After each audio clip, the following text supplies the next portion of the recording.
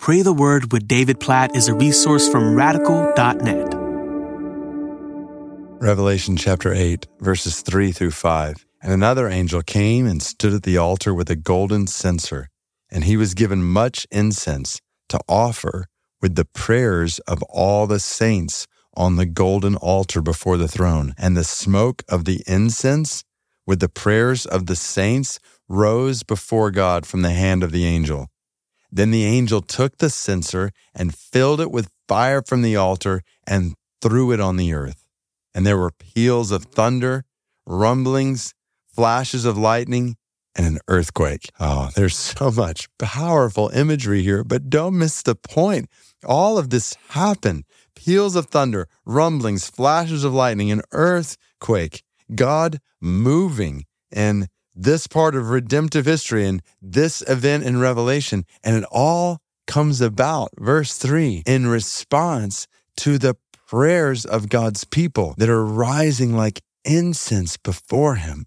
Whoa, what a powerful picture and reality for you and me right now. Like we're about to pray. This passage in Revelation 8 is a powerful reminder to you and me that when we pray, God acts. God moves in response to our prayers, that our prayers are a part of God's plan for all that he's doing in the world and what he will ultimately do in the world.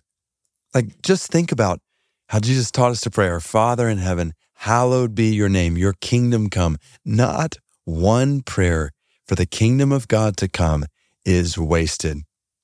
Every time you pray for that, like it's like they're being stored up in heaven. And one day the last prayer for God's kingdom to come is going to be offered, and God's going to answer in power, and that's going to happen. All these things that we read about in Revelation are happening. Revelation chapter 8 says in response to the prayers of God's people that are rising like incense before him. Now, obviously, yes, there are times when we pray for things and God doesn't do what we're asking him to do. But that's where, we trust.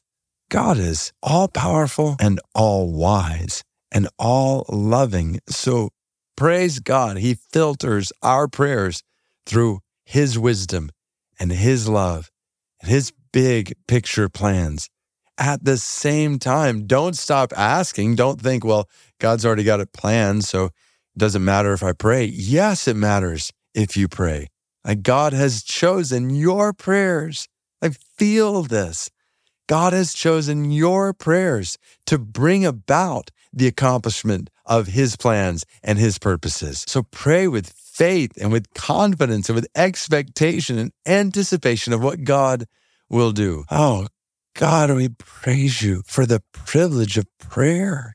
One, just for the privilege of communion with you, just to be able to talk to you and know that you are listening to us right now, even as I'm speaking these words and others are joining their hearts with mine. And we're saying this together to you in our minds and our hearts, that you're hearing us right now, that we're communing with you. This is awesome beyond words. And then that you act according to our words. Even the places in the Old Testament where we read that, like in Moses' life, when you did according to Moses' word, that you do according to our words. This whole podcast is built around this promise from you, that when we remain in you and your words remain in us, when we ask for things according to your word, that it will be given to us. So God, teach us to pray with confidence, with boldness, with humble boldness, knowing that our prayers, even right now, are rising like incense before your throne. And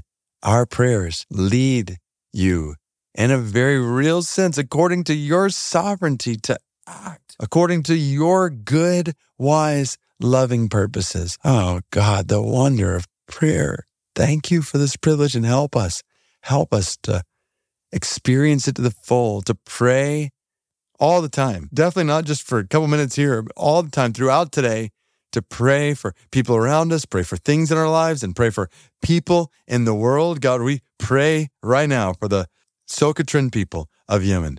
143,000 of them no known followers of Jesus. God, cause that to change. We're asking you to do that. Move heaven and earth, send laborers, do whatever it takes so the Sokatrin people of Yemen are reached with the good news of your love. We're asking you to do that, and we believe. We know you died. We've prayed about this according to Revelation 5 to purchase Sokatrin people from you. We know Revelation 7, 9, and 10, they're going to be around your throne one day. So we're asking, bring your salvation to them soon, God, we pray. And use our prayers right now, rising like incense before you, to act based upon them and cause the gospel to spread to the Sokatrin people of Yemen. And help us to pray like this in our own lives, for things in our own lives, for people around us all day today. Help us to pray with faith and ultimately with confidence. Our Father in heaven, hallowed be your name. Your kingdom come. We want your kingdom to come. We're praying that right now. Come, Lord Jesus, come quickly. And we look forward to the day when that prayer is fully and finally answered. We pray all this according to your word in Revelation 8, verses 3 through 5. In Jesus' name, amen.